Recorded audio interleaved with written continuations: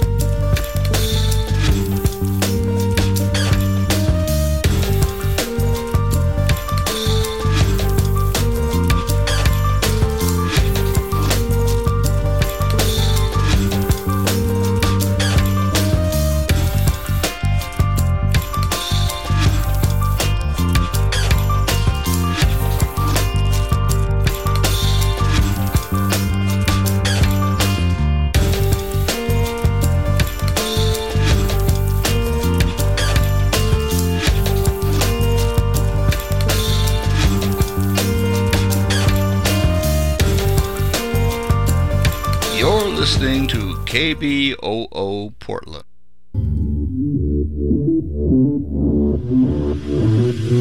There's something missing and I'm lit and I got something to say. Oh yeah. All of the witches and the demons better get out my way. Hey, hey, yeah. I get back up when I fall, with the pain from the wall. When I win, I'm alright. Take the money, try to put me in a box, make me something I'm not. Ain't giving up 'cause I'm gonna take back my superpower. My superpower. My superpower. My superpower. My superpower. My superpower.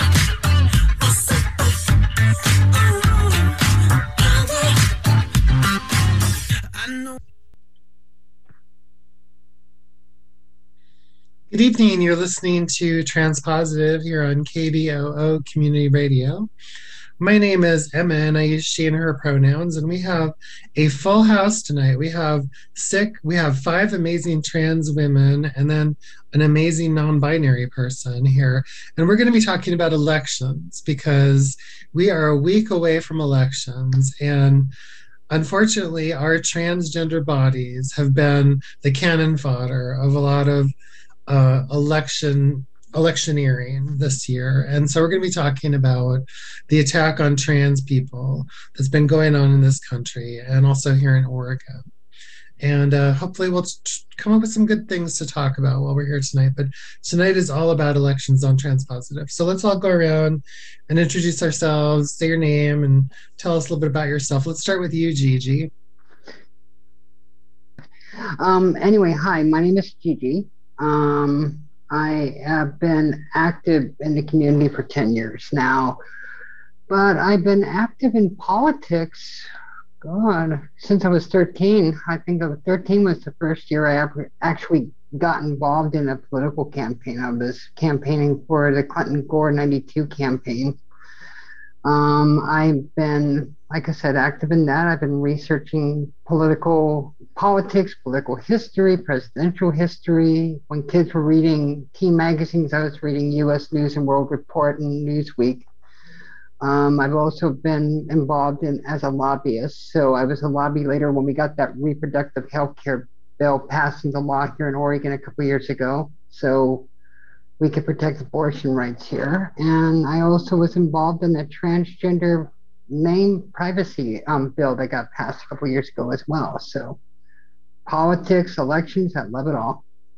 Awesome. Great. Thank you. Let's go next to Lori. Lori, would you introduce yourself, please? Yes, I'm Lori Buckwalter, and I say she, and my involvement in what we call politics or public life started when I moved to Portland and kind of started exploring my options personally and otherwise, and found myself on the wrong end of some employment problems. And when I went public with that about my concerns about being fired, I guess everything kind of blew up. And I was on the radio the first time I went to the Human Rights Commission and talked about it. And so I heard my voice the next day on the commercial radio in town, and discovered I was not going to be private anymore. I don't know that I intended that per se, but my involvement in a lot of public stuff started there just out of self-preservation. And this was at a time when there were very few support resources for trans people, especially legally. And this is 25 years ago, right? So I just found that I had to do a lot of things for myself and explore options legally, try to establish my identity and preserve my employment so that I could keep my family off the street at the same time, because I was a single mom with 3 kids in the house at the moment. And so that's how I got started. And then eventually I realized that the experiences I was going through, I should give some of it back and try to establish programs or work with people in the community so that things weren't so bad and unsafe and uncertain for the rest of people in the community who didn't have some of the advantages that I had, and who were maybe a little less timid or a little more timid about being out in public. So that's what I got involved with. I started It's Time Oregon. I was executive director of that for 10 years. I became involved in national politics as well, but a lot of the accomplishments really were local. I kind of wrote and crafted and trained and did public presentations around the non-discrimination ordinances in Portland and Multnomah County, some of the other cities in Oregon. So that's where I really got my chops at doing that work about civil rights. And then I moved on to become the diversity coordinator for Multnomah County, and I did that for about 5 years. But I had to give up politics to do that. And it was very difficult. And eventually I found myself on the wrong end of the stick in working as an executive in Multnomah County. I was forced out of my job largely through commentaries of people who said that I was religiously offensive to them and so forth. So I don't know, I moved out to the coast, and I've been on sort of hiatus publicly for a while. But I've come back and I'm really engaged in music now in town. We're doing the Trans Voices Cabaret plug later on at the end of the month. And I'm really excited about that, about re-engaging with the culture in town. That's it. Thanks a lot. Great. Thank you. And Sheila, would you like to introduce yourself? Yeah, hi. I think my involvement in politics started after grad school, because I emerged in the mid-'80s, and I was astonished that just changing my presentation suddenly stripped me of all the dignity that I thought went along with being an adult person. I had all kinds of stuff happen. I'd have people throw rocks at me. I would have people yell the F word at me, the F and GG one, and I was just appalled that they would dare to treat me this way, and the thought that I could make that disappear by just changing my demeanor and suddenly get it all back seems so contradictory to me, that a person is not valued just as a person, that I I got to the point where I just discovered a Vita musical for the first time. I totally identified with a Vita. I'm sure I'm not the only one. And I just thought, well, all I have to do is just go out and point out to people how awful this is, and they'll just change. They'll get the message.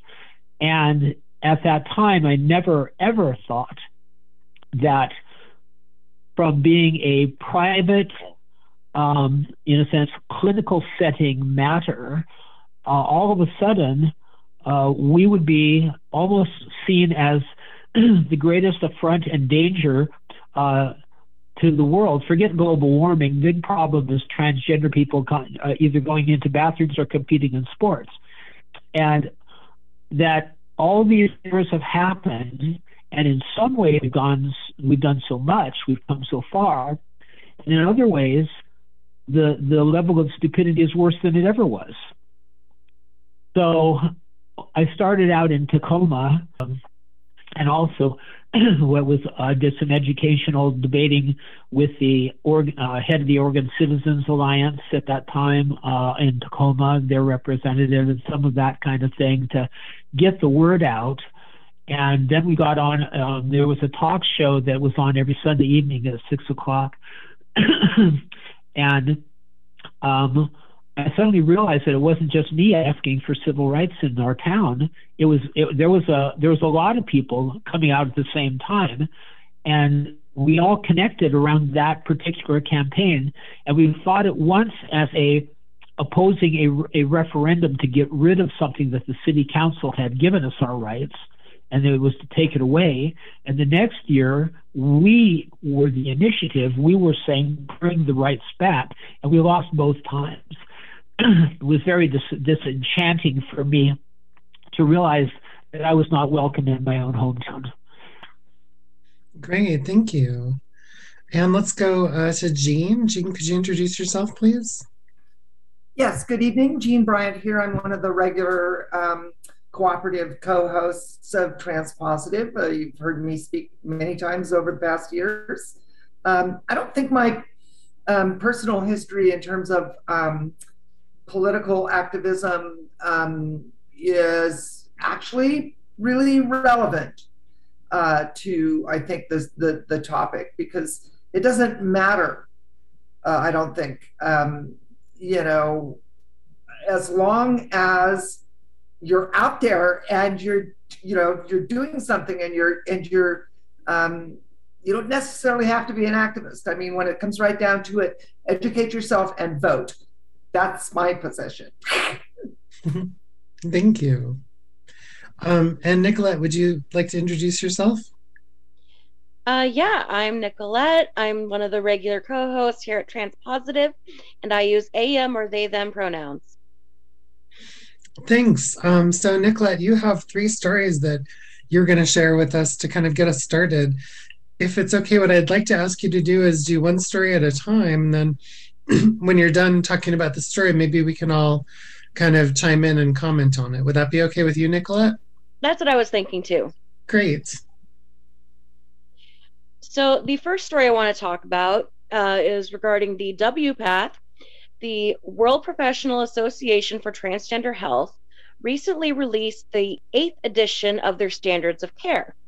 Some exciting changes include a whole chapter on non-binary care, and facial feminization surgery has now been changed to facial gender affirmation surgery to include facial masculinization. Also, the list of FGAS has now extended to include many different kinds of surgeries, including hair removal. Plus, only one referral letter is needed now for gender-affirming procedures, and gender dysphoria is now no longer required for any procedure. Now it specifies only gender incongruence is required. So what do you guys think? That's great. It's great to start this on a positive note. Let's talk about that first. Does anyone have any thoughts on that? I do. Go ahead, Sheila. One of the things that I've always been afraid of is that instead of being seen as an orientation, what we're doing and the way we live would be seen as simply a free choice lifestyle.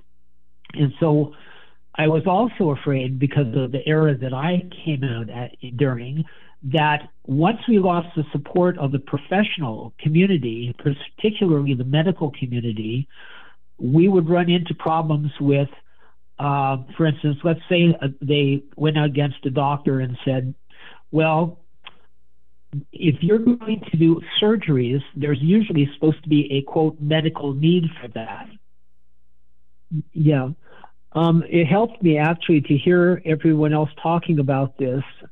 The way I look at it is that how we are perceived is not how we live our lives, really.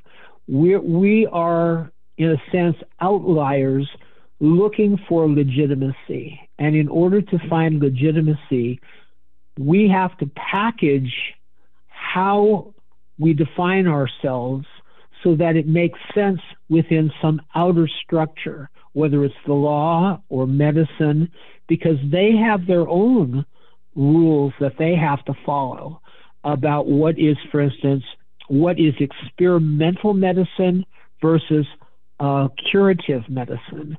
And to put it bluntly, if you don't have something that needs fixing, then it shouldn't be fixed, is the attitude of people that would oppose surgery. And it shows in how they're looking at younger transgender people, because they're saying, you can't make this decision now.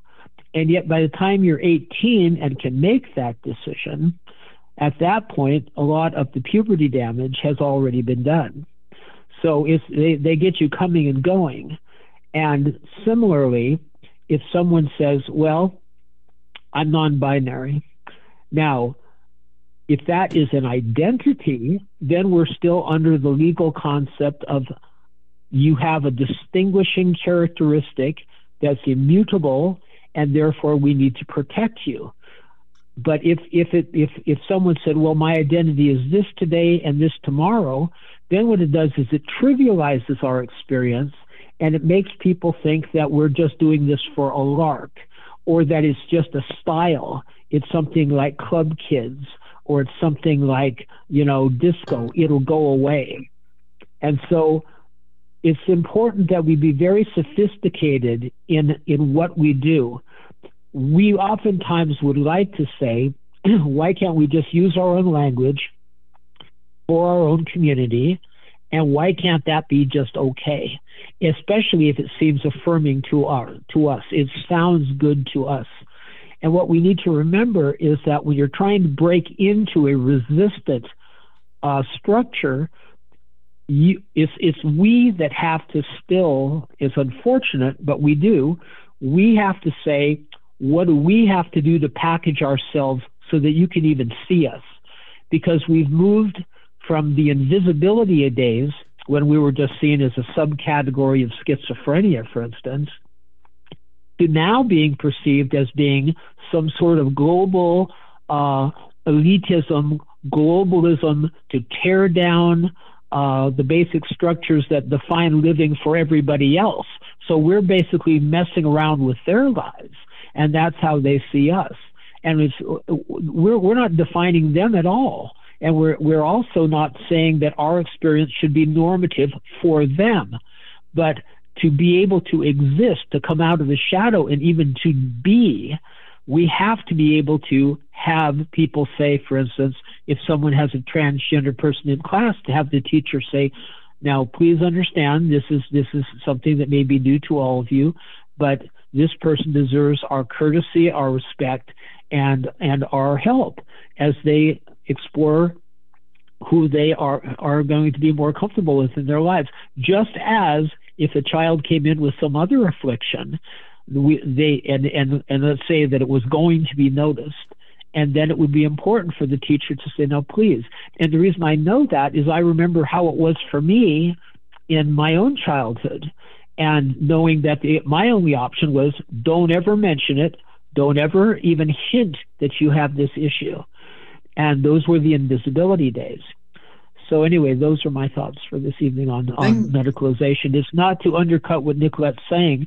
It's just to say we've got to be very careful that we don't give up the very support that's giving us what we've needed and waited for so long. It's not worth the fighting over words and losing the protections that we fought so hard to obtain. That's great. Gigi, you have your hand up. Why don't you go next? Okay.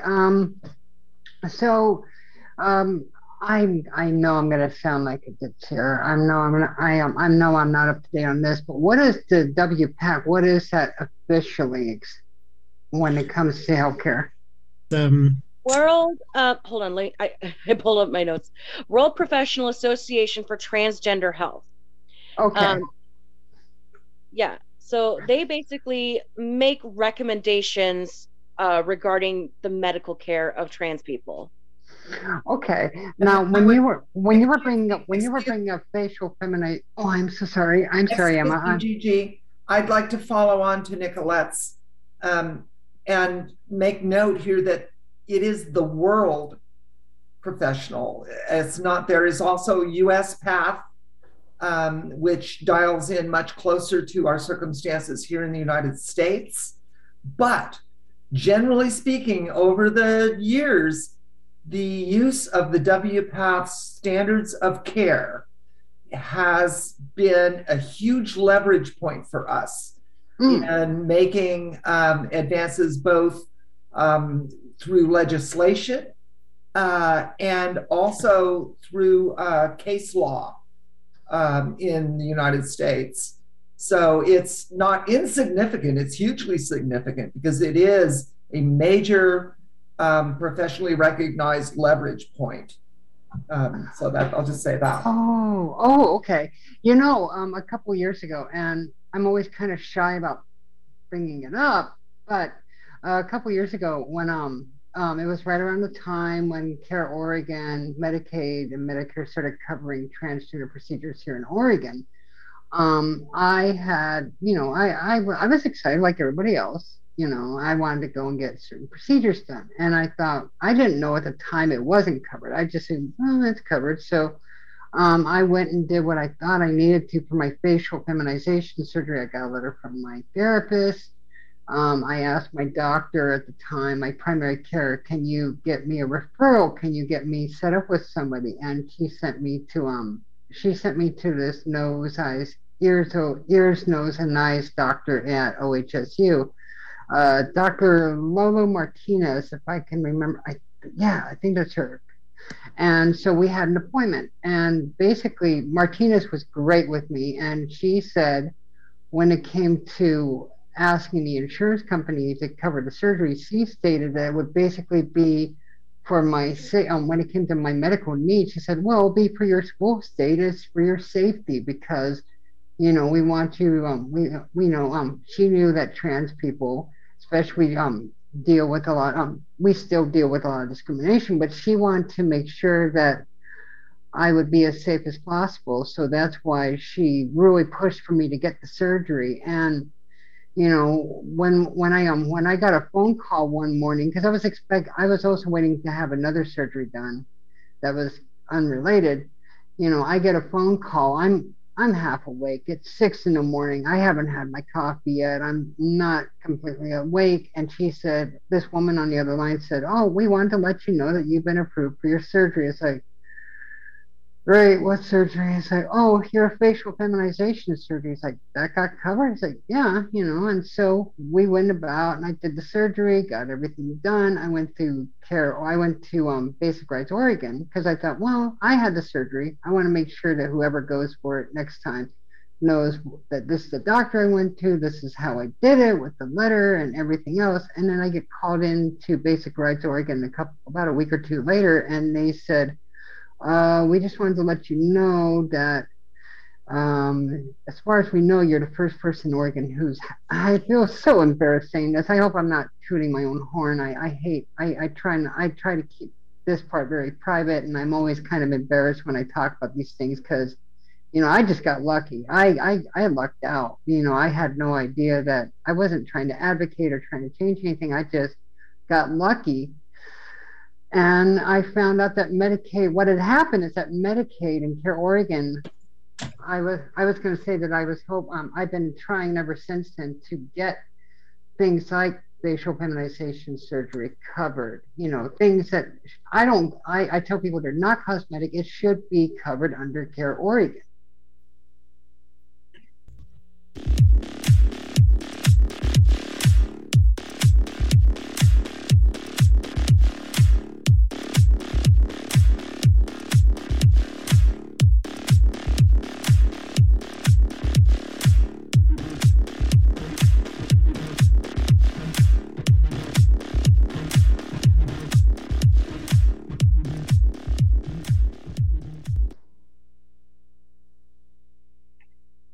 So we had Lori had her hand up, and then Jean had her hand up. So go ahead, Lori. I'm sorry. I wanted to return to the theme of how medicalization relates to our identity. And for me, as I said, I go back to 1996, right? And at the time, I became aware of the possibilities within the community for some of the services that I wanted my whole life. I was singing in a nightclub in town, and so sort of changed my appearance, and my job was really not happy about this at all. And they were about to call me out, but they did tell me at the time that if it was a medical condition, you see, it would be all different and we wouldn't fire you then. See, and I have a family at home and I'm a professional. So as it turned out, I was seeing, somebody up at OHSU, a therapist, who gave me the letter that weekend, and I took it in, and the whole battle for the next year of hell ensued because I used that letter to try to substantiate what was a disability claim in Oregon. It was the first one that had ever been filed and accepted by the BOLI, I guess it was.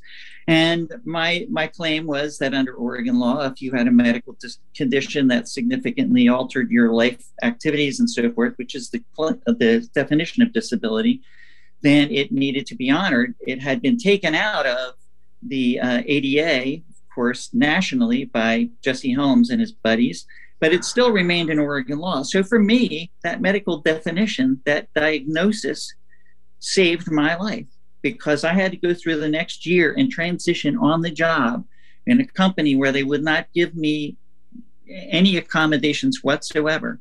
But I held this disability contention over their head for a year, went through the year from hell, and at the same time fought to get private coverage from the company for my surgeries. This is not an easy thing to do. I got refused 3 times. I appealed and appealed and appealed. Even after they fired me, I was still appealing my surgery. And the day before I was going to lose my surgery date, I found out my appeal had come through positive for me. My company resisted. They tried to stop it. They tried to block it. Mid-procedure, they tried to block it. Everything to remove my medical benefits just because they didn't like it, So I'm not saying that sheer medicalization is our only definition, but for me, it was survival. And I also learned that this professional reference became the cornerstone of subsequent improvements in my status legally and so forth. So I came out, I rejoined the world at a time when the definition of and the support of a professional community was what was keeping me alive. It was keeping a lot of other people alive. I know there were a lot of misgivings about the medicalization and the disability connotations of that, but I was willing to do what I needed to do to stay alive and get through that.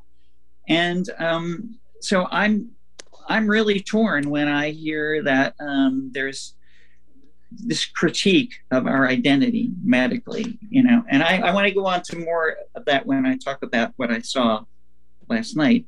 But for me, it's key.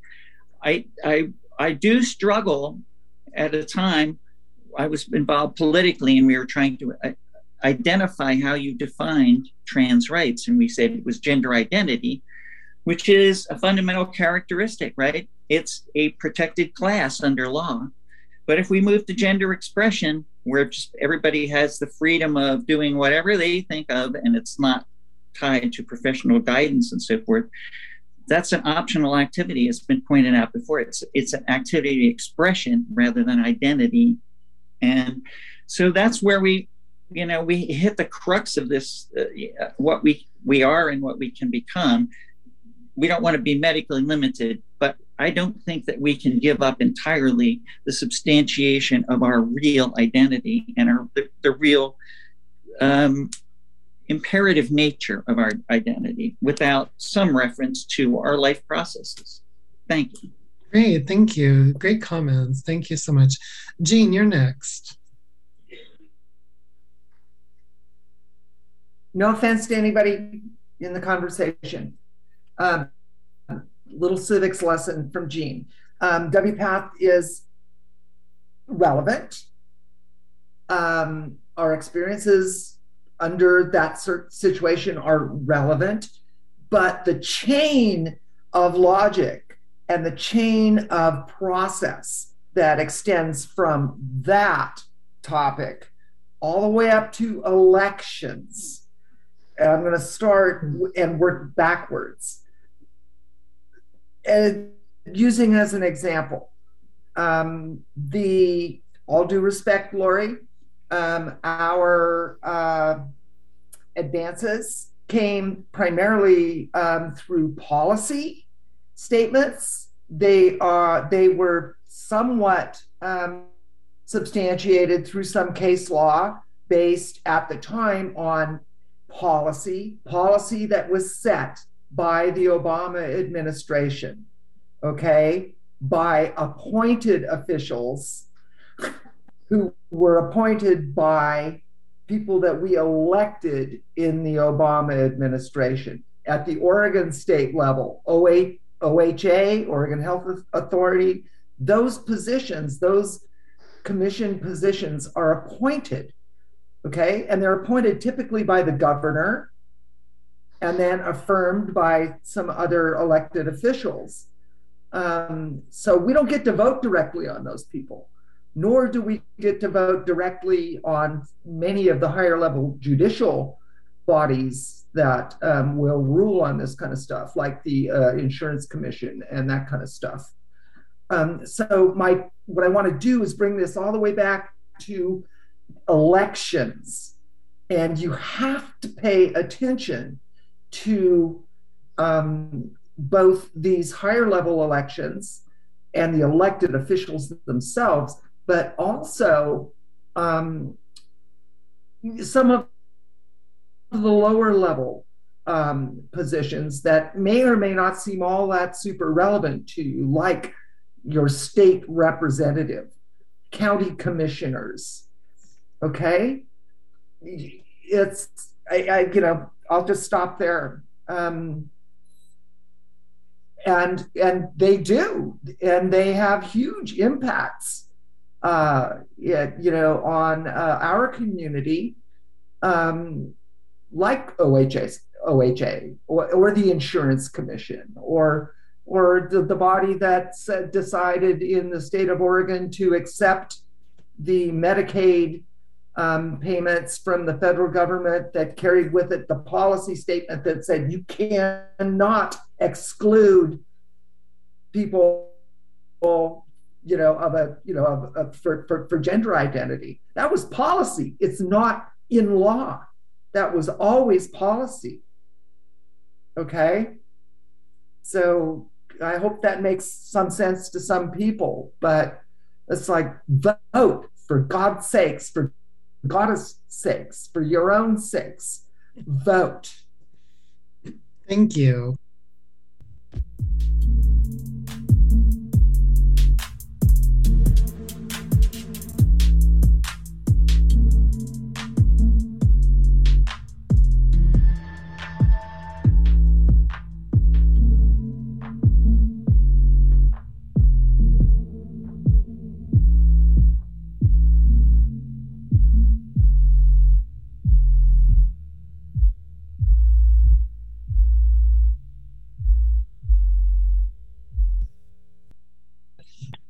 Thank you. You're listening to Transpositive here on KBOO Community Radio. Tonight is we're talking about elections, and next week is Election Day. So we're kind of skirting around the edges of talking about issues where our transgender bodies come into conflict with public policy. So we're gonna, during the second half of the show, what I'd like to do is Nicolette has 2 stories that they would like to read. And so we're gonna ask Nicolette to please read those 2 stories. And then we're gonna go to Lori, because Lori has a story to tell us about something that happened to her yesterday. And then after that, we're gonna throw the doors open and we're just gonna talk politics. So if that works for everyone, go ahead, Nicolette. Yeah, I'm sorry. I just needed to respond to something that was said earlier. So first of all, there are some trans people who have a gender identity that does change over time, such as gender fluid people. You know, they may identify as non-binary one day, male the next, female the next. That is okay. That is valid. You know, that doesn't trivialize anyone else's trans experience. There are people that just are that way, and that doesn't mean it's a trend or a fad. That's just the way that some people are, and they can't help that any more than any other trans person can.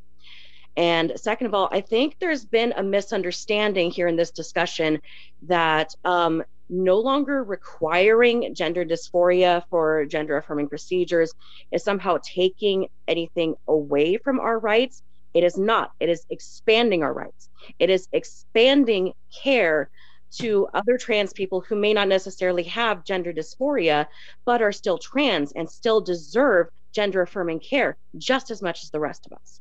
So I'm sorry. Great point. No, that is a great point. That's why we're so glad you're part of this show, Nicolette. I mean, I so appreciate you. So, Jean, if it's okay, I'd like to let Nicolette read their other 2 stories and then let Lori tell their story. And then we're just going to kind of throw the last 20 minutes open for just really open conversation. Does that work for you, Jean? Okay, great. So, Nicolette, why don't you read your last 2 stories? We're not going to comment on it because we already used half the show commenting on the first one. And then we want to hear Lori's story. So go ahead, Nicolette.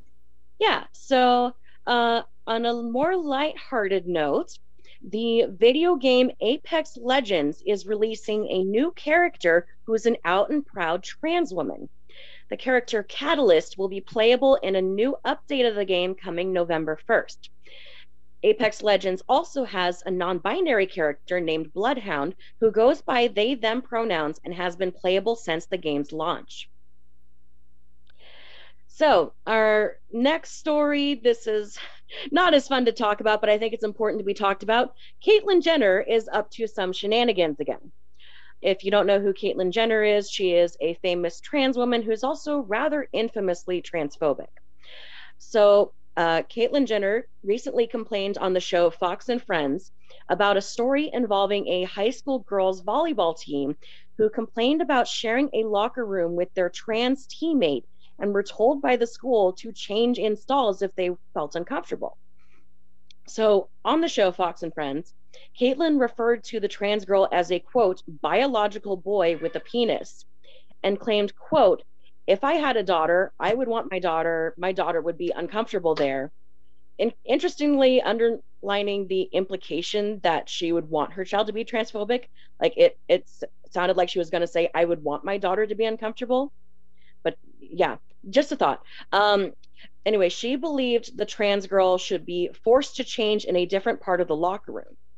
And she also tweeted on October 3rd, quote, we cannot have biological boys with penises changing next to our daughters in locker rooms. And she's accused the left of politicizing the trans community and driving this country apart, which is ironic when it's the right that's making our basic human rights political. Great points. Thank you so much for sharing that, Nicolette. So we're going to move to Lori for a few minutes. Lori has a story to tell us about an experience that she had with some transphobes at an election event yesterday. So Lori, could you please share your story? Yes, thank you. I will try to be brief, but as much as the events that I witnessed or the things that people said, it brought up a lot of issues that I'm happy to discuss within the context that we've talked about. I really appreciate people's contributions about not only their aspirations, but the reality of the situation. And politics is about the art of the possible, you know.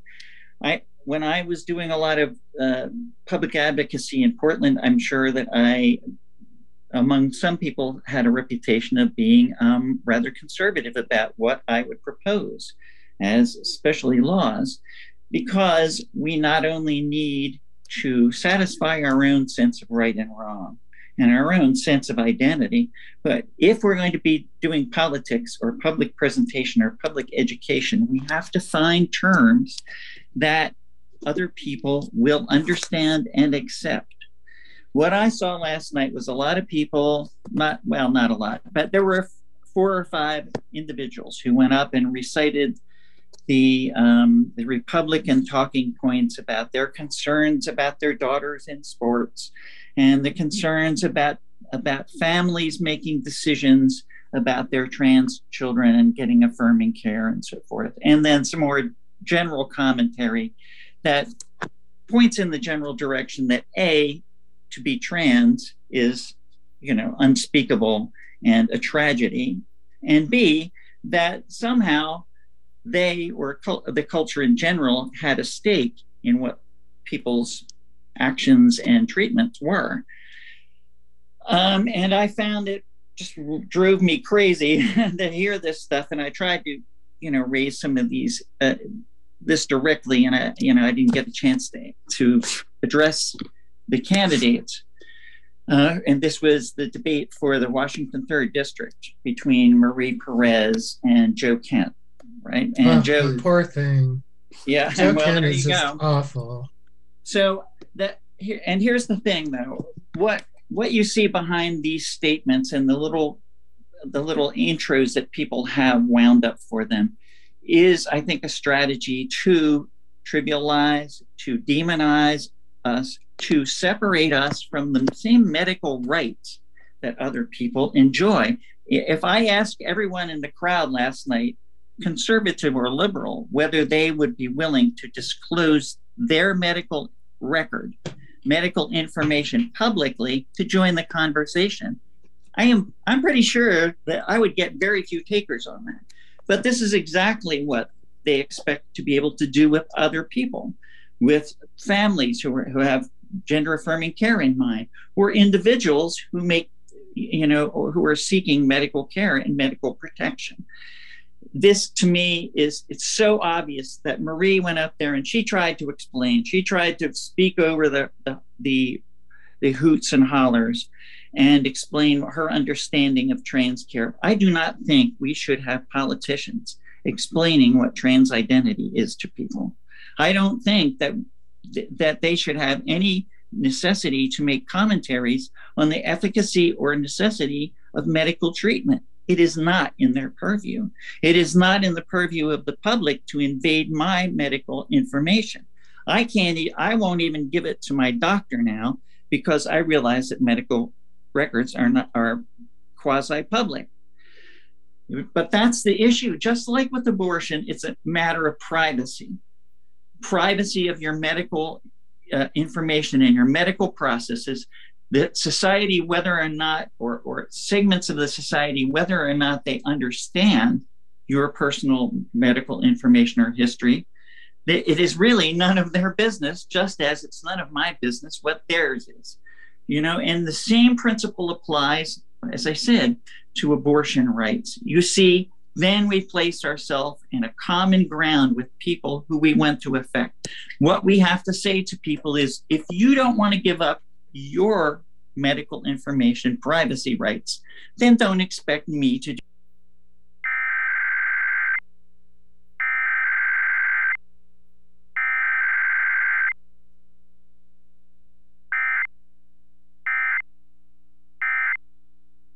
To put trans people outside the realm of normal humanity. This political, excoriation that's going on from the Republicans is trying to say, well, we have certain rights, but people like you can't have it.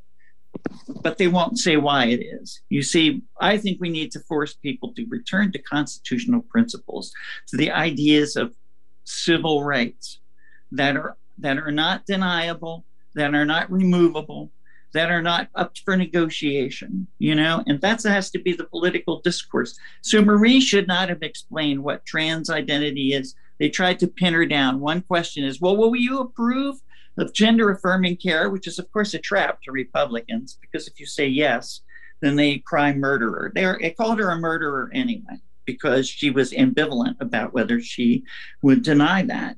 You see, so that's where we're being pushed into dehumanization. And, I think that that's the political key is what I did in my work is to try to work as a civil rights issue, as a fundamental characteristic that should be protected like other characteristics. I wrote to OPB and I said, you know what? If people had made excoriating comments on a racial basis or a religious basis, you would have not allowed that. You would have stopped it. And that's part of the discourse now. The degeneration of it is that people feel that we're not, included in civil rights the way other protected classes are.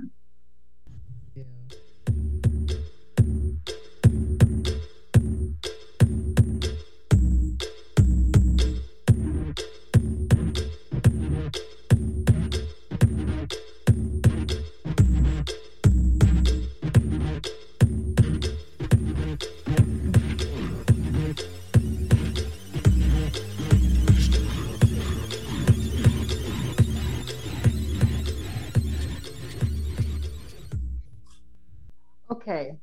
So like I said, I was going to talk about elections, and it's pretty brief what I was going to discuss, but it's, it connects to what we're all discussing. And it's the governor's race, and it's coming up next. It's coming up on the 8th. And I was reviewing before the show. I wanted to make sure that I knew the point I wanted to talk about. And it connects with it connects with the LGBTQ community. And I was watching, I keep up on the polls. I watch what's going on. And, it scares me that it's a 3-person campaign election. Betsy Johnson, who forgive me for saying this, she was never a Democrat. There are points in her political policies that are not of the Democratic Party. And, and Oregon, a Democrat has held the seat for governor for 40 years. And it scares me because Betsy Johnson's campaign could be siphoning off votes from Tina Kotek's campaign. Now, I'm not saying that, the Democratic Party is any better than the Republican Party. I have issues with both of them. I question everything. But we've worked really hard to get an equality law here that protects LGBTQ people here. And Drazen said something that really scared me, that she wants to take politics out of schools. And, I don't think that that's what we're trying to do at all. And I have this fear that if Drazen was to get elected, that she would pull a DeSantis from Florida and do a don't say gay thing bill. Don't say gay, which also includes don't say trans, don't say anything LGBTQ. So I'm just trying to let I'm letting people know that when the election comes up, this is a really razor tight election. It's, what is it? I think they're tied 42% each, with Drazen and Kotek, and Johnson's numbers keep dropping. But I'm just letting people know, if you're thinking voting for Johnson, don't. I know that midterm elections usually the party that's holding the White House loses them, but we cannot afford to lose this governor's race because it could affect the LGBT community in ways that I don't even want to think about. So, I go Kotek, but don't vote for Johnson. Independents rarely win, and if Drazen gets in there, I don't even want to begin to think about it. But that's where I'm speaking at. That's where I'm stopping. But I just wanted to share that bit. We've got to take this election seriously because our future could depend a lot on it. And not just LGBTQ people, but a lot of disenfranchised people in the state. Thank you so much for sharing your opinion, Gigi. Thank you for allowing me. Jean, would you like to go next? If our lived experience following the 2016 election, as well as the 2018 election, midterms, 2020, if these things have not given enough lived experience for us to recognize that election politics and rhetoric can be quite different than the actions of those elected, okay? Election politics are typically, 10-second sound bites and one or two hot topic, hot button issues. Look through that, please. Don't be a single issue voter. The 2016, anybody who was politically astute realized that the federal Supreme Court was what was at stake, and not just from a presidential perspective, from a Senate perspective. Okay, please look back and learn from these lived experiences. We are now stuck with a federal judiciary that is not in our favor, and a lot of it had to do with the fact that many folks went, this system is screwed up, to hell with it, I'm not going to participate anymore, I'm going to go out on the street and complain. Well, you know what? Going out on the street and complaining, yes, that has meaning. But voting has a hell of a lot more meaning, and it sticks and stays a lot longer. Thank you, Jean. Sheila, would you like to share any last thoughts with us? You've got a few minutes. I would. I've been formulating it in my head as we've been going on as to how to say this best. But I think what I've learned at this particular stage of my life is that most arguments take place over a disagreement about what a static state of truth would look like. And this is why we don't have to go to transgender topics to see this. We see this in Putin's recent speech where he was saying America thought that they had, after the breakup of the Soviet Union, that America was going to be the sole hegemon and that the Western order, the Western values would be normative for the whole globe. And we are saying, no, it's not going to go that way. And so all of this stuff that's gone on with Putin, and we're seeing it in the conservative movements in Europe, we're seeing it in Italy with the election of someone that was part of the former kind of fascist Mussolini kind of orientation towards politics. We're seeing this in places far beyond America and far beyond this election. And so what do I oppose to that? What stance can we take when we have people that have radically different assessments of what sex is for, what gender is for, and how people should behave, and how strict that dividing line should be? What can we do? And there I get to the idea that reality is what you can successfully negotiate. And that's a very pragmatic stance. And it says we get the rights that we've earned, and we get the rights that we've been able to package in such a way that they're going to make sense to people who disagree with us. And that's the only way that we've ever been able to survive. We're never going to have more numbers. We're never going to have probably more power. We're not in the Caitlyn Jenner boat that can kind of have her cake and eat it too. We don't have that. And in my own experience, since we've been doing stories tonight, when I was coming out, I got a lot of support from the drag community because it was active in Tacoma, and I found them fascinating people to be with, even though they were not trans. I found that there was a place where I could be. And what I liked about them was their unblushing ability to say, this is me, take it or leave it, and bam. And I love that. I love that brazen attitude. And the show that came out, Pose, that's just finished its 3rd season, brought that forward, that at least in New York and in the Hispanic and Black communities primarily, this was where it was possible to find strength and self-respect and substance when there was nothing else. So what I want us as a community to always do is to say, make friends where you can, but when you run up into opposition, don't put your head in the guillotine. Don't give them the chance to monopolize the narrative. You either have to take it to another area where you can find agreement, or you just have to be tough enough and strong enough and united enough as a community that they can't divide us. And this is why the LGBT and plus and all of this is so important, because without that unity, if they were capable of slicing us like a Swiss cheese or something, we wouldn't have any rights left. We have to stand together, or we would all hang separately. So those are my thoughts tonight.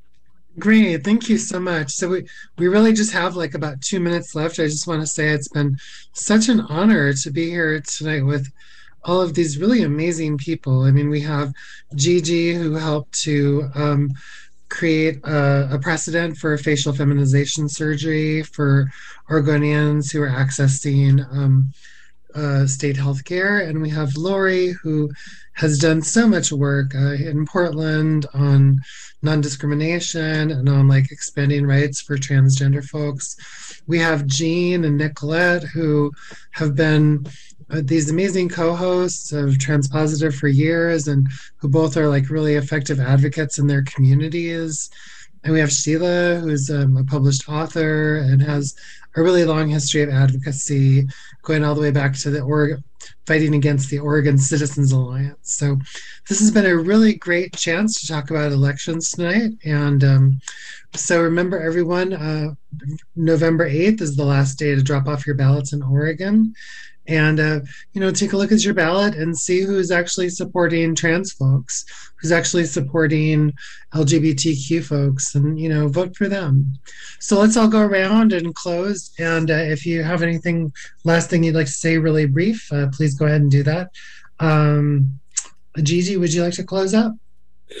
Yeah, I mean, regardless of who you vote for, although I hope that you support people who are going to support LGBTQ people and marginalized communities, disabled, elderly, just vote, because that is the most important tool you have. That is the most important right. And if you vote, it shows that you matter.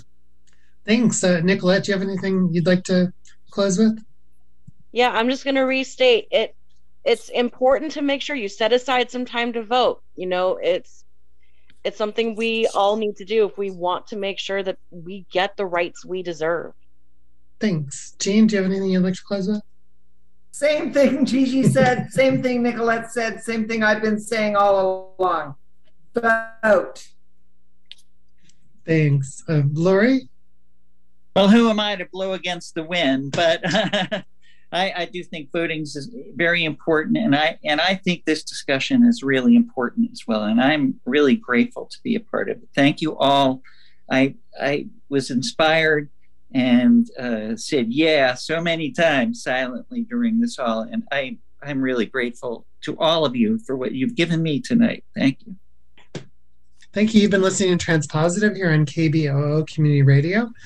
Don't forget, next Tuesday is Election Day, so please vote. Thanks so much, and we'll see you in 2 weeks. Transgender people don't live here. I've never met anyone who's transgender. I swear I don't know someone who's transgender. Transgender and non-binary people like me hear this all the time. But according to the HRC Foundation, there are more than 2 million transgender people in the United States. We live in every community across this country. You might be surprised to hear that there are more transgender and non-binary people in the United States than there are Starbucks, McDonald's, and Walmart locations combined. In fact, if you put us all together, there'd be more non-binary and transgender folks than the populations of DC, or Nebraska, or Maine, or Idaho, or West Virginia. As a matter of fact, 15 states have a lower population than the amount of trans folks in the US. So here are a few things to keep in mind. You don't always know when a person is trans. But we're your neighbors, your co-workers, your students, your customers, and even your friends and family. We exist in every culture, todas las culturas, throughout human history. And while we're more visible than ever before, sometimes you just don't see us. So when you hear about politicians pushing for discriminatory bills, know this: these bills address problems that aren't even real. Problems that don't actually exist. But we do. We do. We do. We do. We do. We do. We do. We do. And we need your support.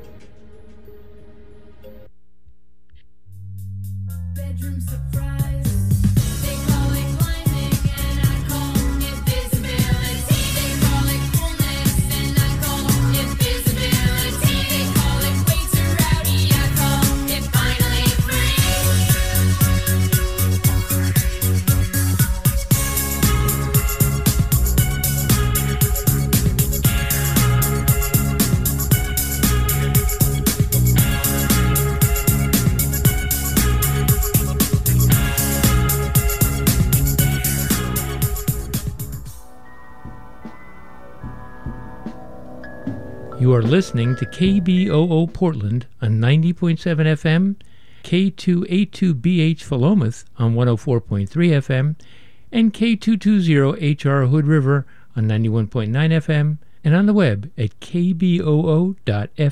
Here at KBOO, we honor the indigenous